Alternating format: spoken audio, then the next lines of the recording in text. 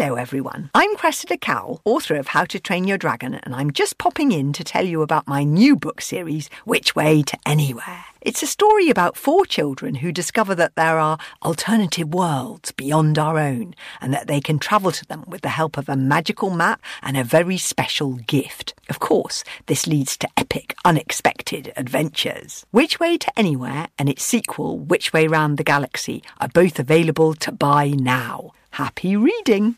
Hello, welcome along. You might have had quite a slow week and your brain has switched off. So we're turning that around, flicking it on. It's time for a brand new Fun Kids Science Weekly. My name's Dan. This is the show where we explore the universe. We search out all those science secrets that are lurking around the solar system, into the galaxy, and then further, many millions of light years away we are headed this week. We'll hear something fun. Well, something fungi. Jassy Drakulich is on. She's a fungi expert, talking all about marvellous mushrooms. Every time a leaf falls from a tree, what happens to it? It wouldn't go anywhere if it wasn't for things like fungi. So they break down that leaf and make it into a big pile of mush, and then they can reabsorb, they can suck up some of those things that have been released from the leaf, and then other things like slugs and snails can come and eat on the leftovers. So by breaking down something that is now died, all of those products to go back into something else that is alive. So they kind of join up the dead material to feed it back into the living material. And we'll take a trip to the smartest school in the solar system, Deep Space High, this week, learning about how robots have been used in space. All right, that's the end of the lesson for today, but don't forget your homework, a history of robots on Mars. ExoMars rover certainly isn't the first and won't be the last. And I've got your questions to answer this week. They are on electric cars and the blood moon. It's all on the way in a brand new Fun Kids Science Weekly. Let's start things off with your science in the news. 4 people are going to find out what it's like on Mars. But down here on planet Earth, they'll live on a simulation of the planet Mars to help NASA prepare for human exploration there, hopefully soon. They'll carry out different activities like spacewalks and robotic operations. And it's not all good and rosy. They'll also face food shortages, isolation, equipment failures to mimic expected life on the red planet. They're challenging themselves to find out what's happening. It's a brilliant idea that we aren't just sending humans onto Mars and saying, all right, this is yours, go for it, see how you get on. We're actually testing them here. Brilliant work. Also, the most detailed map of dark matter ever has been made. Now, dark matter makes up a lot of the mass of the universe, a lot of the stuff inside it. But it's hard to find, and it can't really be understood. We know it exists, but we don't really know what it does. But a telescope in Chile has found some of it across 14 billion years of time. It's dark, so we can't directly see it, but we know it's there because of how it has affected other light rays nearby. I love stories like this, where scientists all the time are coming up with ingenious ways to try and prove ideas that we've had, but still asking questions. How does it work? Why is it there? What does it do? And for almost the first time, a 3D printed hand has been made that can hold things. It's been created by a team at the University of Cambridge. It has sensors, loads of them, that allows it to know what it's It has sensors, loads of them, that allows it to know what it's touching, and over thousands of tests have been carried out on it. It held a peach, a computer mouse, and a bubble wrap, and the brilliant part is, because of these sensors, it knows how strongly to hold things, depending on what they are. Maybe it needs a gentler touch. Brilliant that we're making robotics and AI so simply with 3D printers, but is it just me? A little bit of me does worry that maybe we're getting too close to that robot revolution. Let's spin the big wheel of the A to Z of engineering then. From acoustics to zoos, for the last few weeks, we've been learning about the amazing world of engineering, how things are made, why they're there, and who built them too. To do this, we need to go to Engineer Academy and meet up with our good mate, the engineering expert, Engers, and he starts us off to find out what letter we're looking at this week by spinning that wheel. Hello and welcome to another Engineering Academy, where we're exploring an A to Z of everything engineering. Let's spin the wheel and see where we're engineering today. Over to Engers to spin the wheel. It's E, and E is for environmental. Thanks, Engers. Now, we all know that the environment is important. But what do we mean when we talk about environmental engineering? From the air we breathe to the ground under our feet, we need a safe and clean environment to live and to stay healthy. It's important to protect nature, not just to ensure that the food we eat and the water we drink is not contaminated, but also protect habitats and clean up any contamination, whether to our oceans, towns or farmland. And that's where environmental engineering comes in. Let's dig into the detail. Over to you, Engers. In a nutshell, environmental engineers use the principles of engineering, soil science, biology, and chemistry to develop solutions to environmental problems. They work to improve recycling, waste disposal, public health, and water and air pollution control.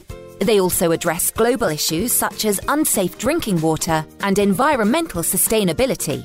As you can imagine, they're pretty busy. One of the most interesting things about environmental engineering is the sky is literally the limit. There's a tremendous variety of different projects, from ones on a global scale, like coming up with ways to create clean water supplies for an entire country, to much smaller ones, like reducing polluting emissions from a single factory. Part of environmental engineering is making checks on what already exists. Pretty much everywhere in the world there are rules and laws about the level of pollution and emissions that can be generated and targets to reduce these. Environmental engineers take measurements and analyse data to perform checks. Let's take a look at some real-life examples. First up is recycling. We know there are plastic pollutants in our oceans. Environmental experts are creating roadmaps which identify where different types of plastics come from. By identifying those types which are on the increase, targeted measures can be put in place to reduce their use and increase ways they can be recycled. It's forecast that if we don't do anything, annual flows of plastic into the oceans could triple by 2040.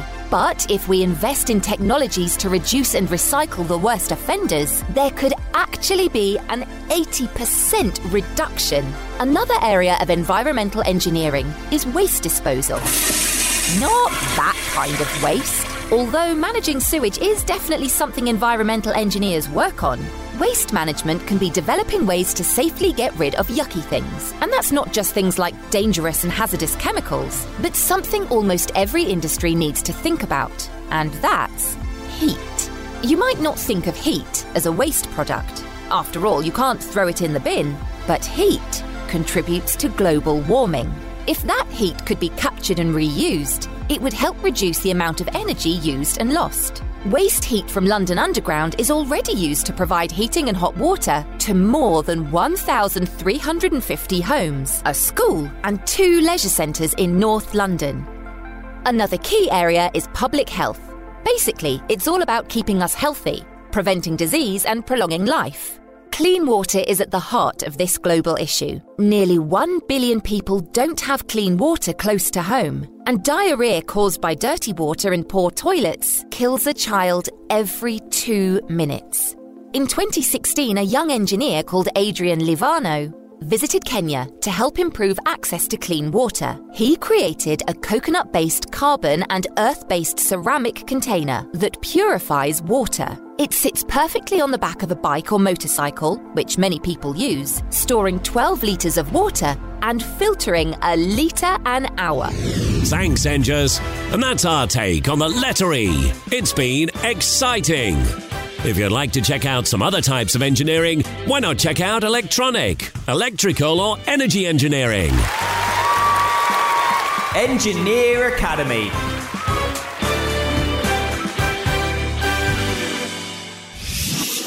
All right, let's get to your questions then. I love this part, my favourite part of the week of the podcast, where you turn me into a science detective.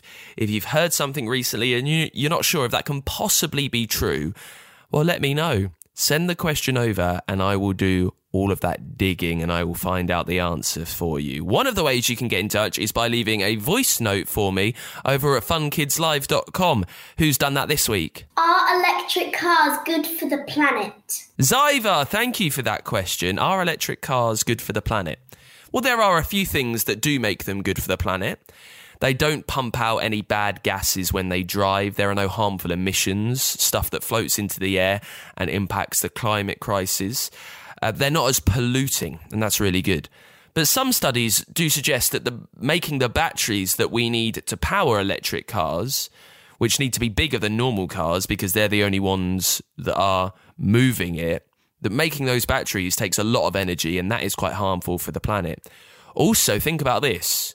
If the energy that powers the batteries comes from fossil fuels, well, that's not good, is it? We don't need fossil fuels like that. If we're going to think green, we need to think of different ways to make energy. So those fossil fuels that drive the electric cars, they're still not that good for the planet. But experts say that renewables are the way to go, and we're moving towards that. So perhaps solar or wind power needs to help move the cars, and that will make them much greener, Zyvar. So electric cars can be better than many other cars that pump out pollutants, but they're still not as brilliant as we need them to be. Another way that you can get a question answered is by leaving it as a review over on Apple Podcasts, if you find the Fun Kids Science Weekly there. That's what Florence has done. They're in Granada. Florence wants to know, what makes a blood moon? Have you ever seen a blood moon? There was one in the sky above the UK not too long ago. It's a massive full moon that fills up the air, but it looks a pinkish red. But what makes it that colour? Well, it happens during a form of an eclipse, when the Earth is completely blocking the sun from the moon. So the moon's not really getting any direct sunlight. It's in our shadow.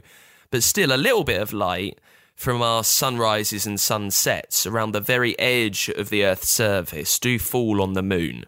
So picture that. The light is curving around the Earth to hit the moon.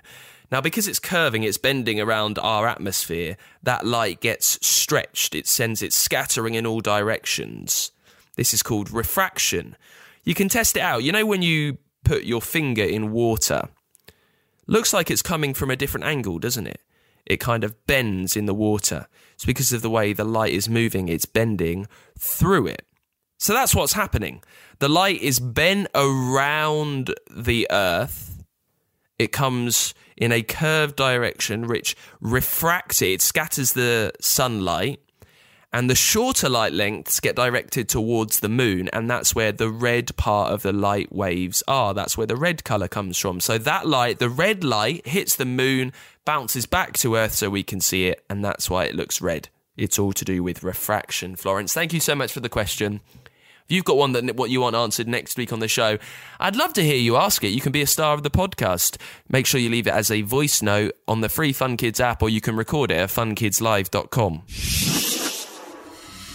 Now, for this week's Dangerous Dan, we're carrying on our look at some of the strangest defence mechanisms in the animal kingdom. We are headed to Central Africa to take a look at the hairy frog.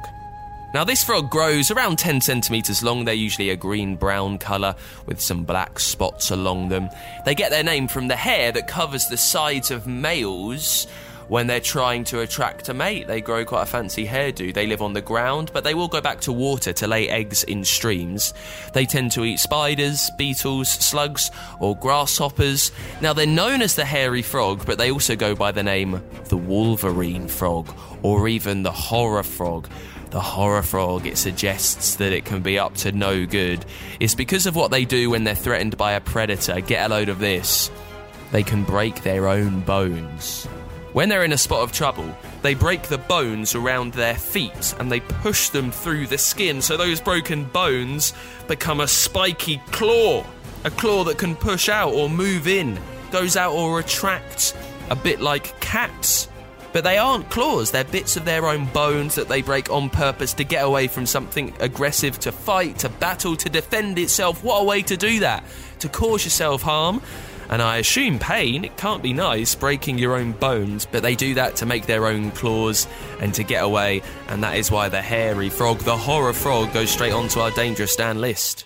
Hello everyone, I'm Cressida Cowell, author of How to Train Your Dragon, and I'm just popping in to tell you about my new book series, Which Way to Anywhere. It's a story about 4 children who discover that there are alternative worlds beyond our own and that they can travel to them with the help of a magical map and a very special gift. Of course, this leads to epic, unexpected adventures. Which Way to Anywhere and its sequel, Which Way Round the Galaxy, are both available to buy now. Happy reading!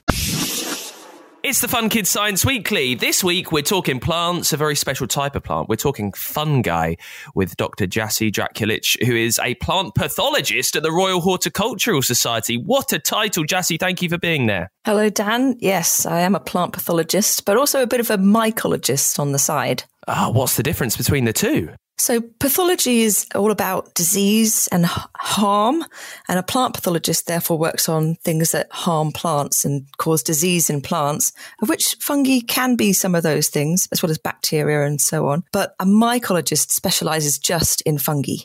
So when we think of fungi, I imagine what me and many people listening, they'll just think of mushrooms. Straight away, that's what it is. A fungi is a mushroom. What actually is it? A mushroom is a type of fungi. What do we class fungi as? What makes them so fungi? Well, it's a brilliant question because the fungus itself is the whole organism. So it has a mushroom, or many of them will make mushrooms, but that mushroom is a small part of that.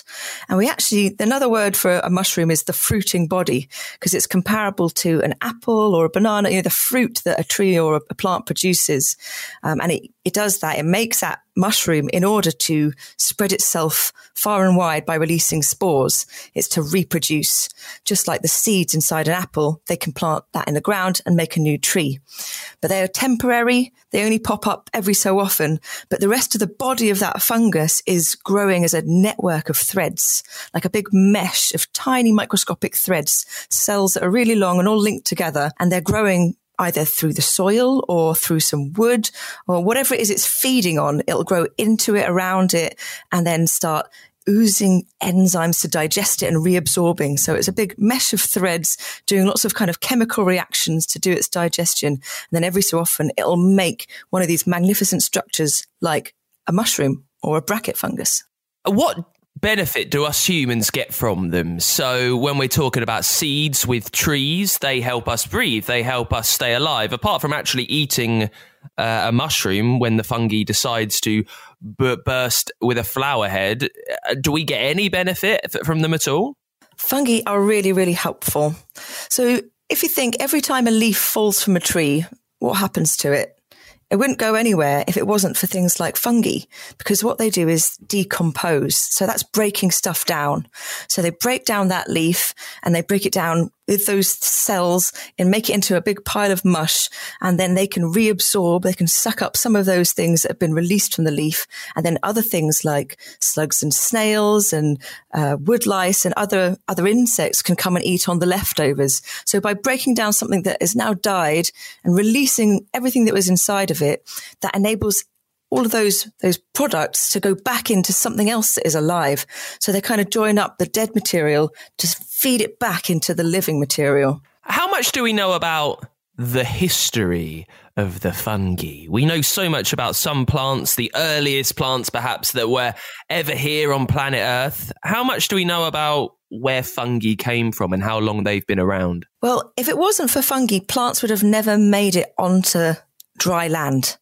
Plants, cells that can do, trapping sunlight like plants do, they existed in the water, in the seas, but they weren't able to make it onto dry land. They didn't have any roots. And fungi, they worked like plant roots to start off with. And so they've been around for as long and longer than plants. But we don't know anywhere near as much about them because they're much harder to study. They're much harder to find. They're harder to identify. And many of them don't ever make mushrooms. So we never see them unless we use DNA tools, molecular methods to find out which species are around.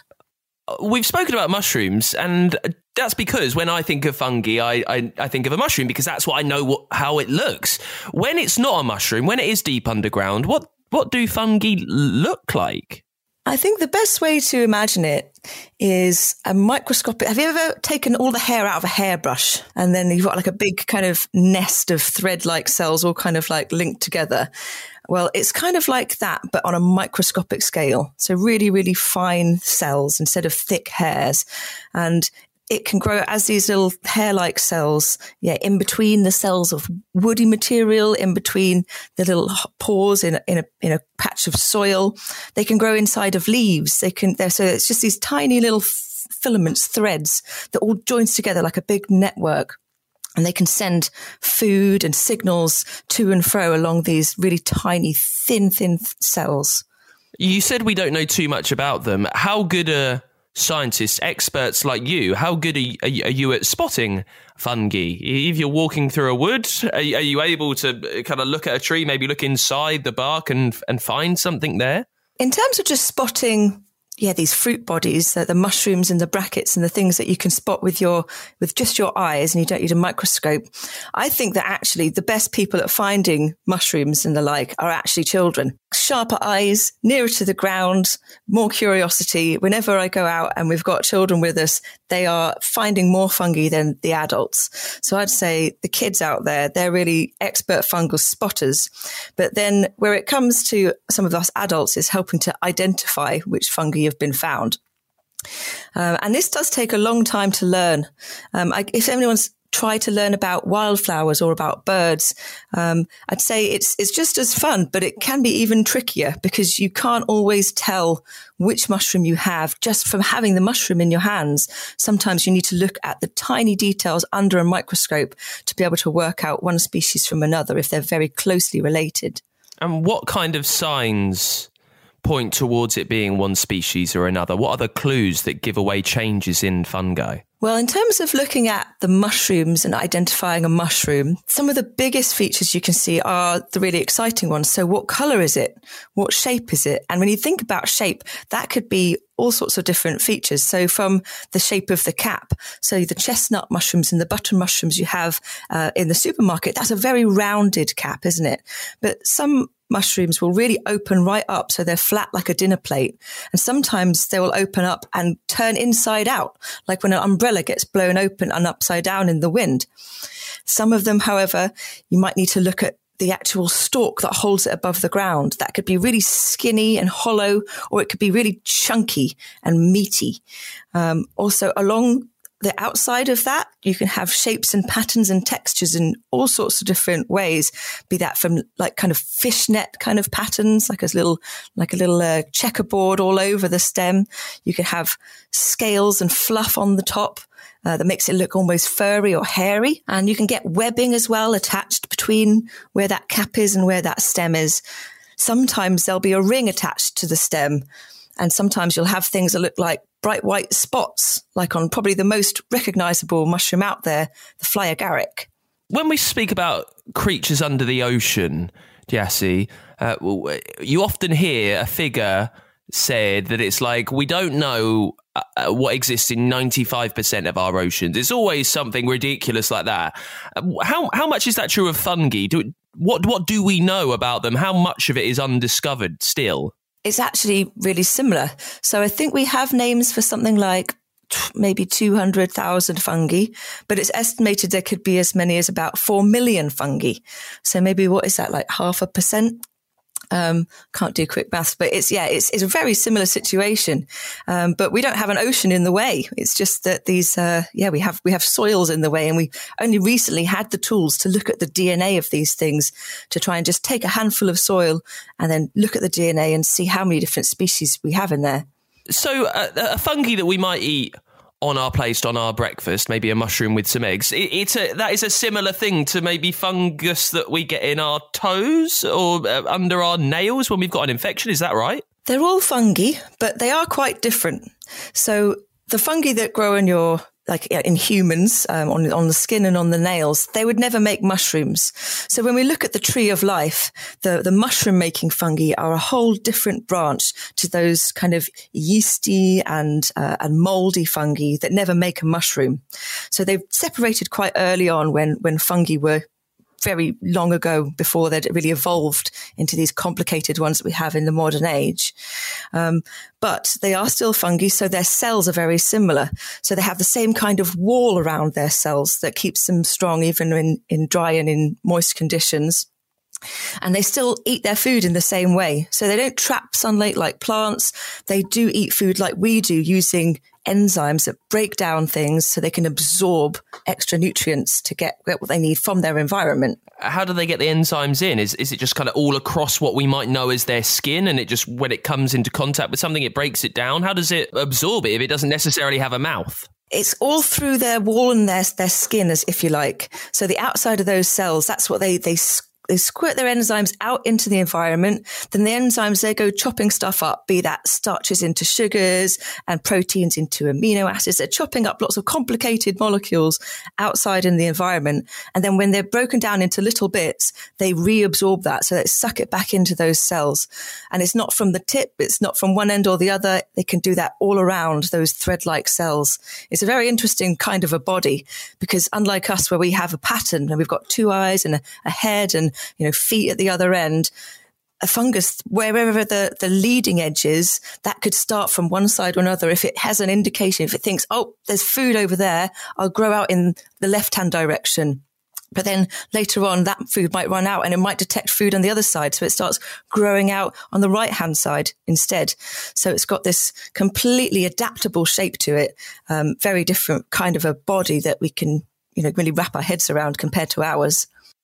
How does it detect food somewhere if it's not got eyes? It's all through chemicals. It's these things that it sends out, these signals, these enzymes. It sends things out, and if it picks up that these particles, these things that it really wants, these tasty things are out there, then it gets positive feedback. It's like it recognizes the things it wants to eat, and it'll then start growing towards the tasty food. But these are questions that in the future we do need to understand a lot more about. So we have like an idea, but really understanding the precise process we need to do a lot more work on. Well, that's what I was thinking. We seem so fascinated with finding out if there are alien species on other planets, when really we've got this incredible thing all around us that we don't really understand. And I feel like, look, we've been going for just over 10 minutes and I still don't really I barely understand. Like I've got a slight grasp of things, but I feel like I could chat to you for days on end and only just touch the surface of fungi. It's been a real joy. Dr. Jassi Drakulic from the Royal Horticultural Society. Thank you for joining us. Thank you, Dan. Before we go this week, let's take a quick trip to the smartest school in the solar system, Deep Space Hive. For the last few weeks, we've been getting lessons from Professor Pulsar, catching up with our good mate Sam up there, learning all about the red planet Mars. And this week, it's all about the robots that have been used in space travel. It turns out there have been quite a few. Deep Space Hive, Destination Mars. Jump into a wormhole and travel to Deep Space Hive, the school in space. But hurry, because lessons are about to begin.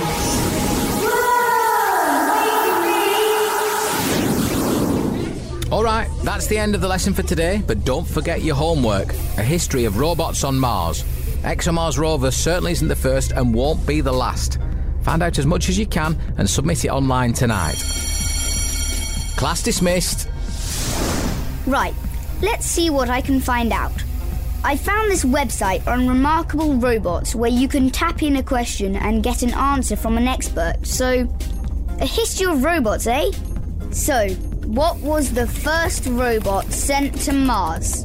The first orbiter sent to Mars was Mariner 4, which flew past Mars on July 14, 1965, and took the first close-up photographs of another planet. 1965? That's over 50 years ago. So, next question. Which were the first robots to actually land on Mars? The first landers were the Viking landers. Viking 1 landed July 20th, 1976, followed by Viking 2 on September 3rd, 1976. Both landers were accompanied by orbiters that took photos and scientific data from above the planet. So, what robots are currently working on Mars? Currently, Spirit and Opportunity are roving away on the Martian surface. Mars Express and Aurora's Trace Gas Orbiter are orbiting the planet. Mars Express even has the first webcam of another planet available. But you see, I really want to know more about the ExoMars rover, which is going to land in 2020. I'm going to ask a question about that. How long will it take to build the first European Mars rover? Work has been underway for 4 years and will continue right up until launch in 2018. Here's a good question. Do the designers watch science fiction movies to get ideas for the robots? Well, not in general, but a lot of people say the ExoMars rover looks a bit like WALL-E. Well, WALL-E was a pretty cool dude if you ask me. Thanks, Remarkable Robots. I'm ready to upload my answers. Deep Space High, Destination Mars. With support from the UK Space Agency. Find out more at funkidslive.com/space. Thank you very much to Professor Pulsar. Always good to have a lesson at Deep Space High. That is it for this week's Fun Kids Science Weekly. Thank you so much for listening. If you want to hear any more of the series, the podcast, the episodes that you've heard today, catch up wherever you've got this one. You can listen on the free Fun Kids app and at funkidslive.com too. Fun Kids, we are a children's radio station from the UK. Listen all over the country on your DAB digital radio or at funkidslive.com.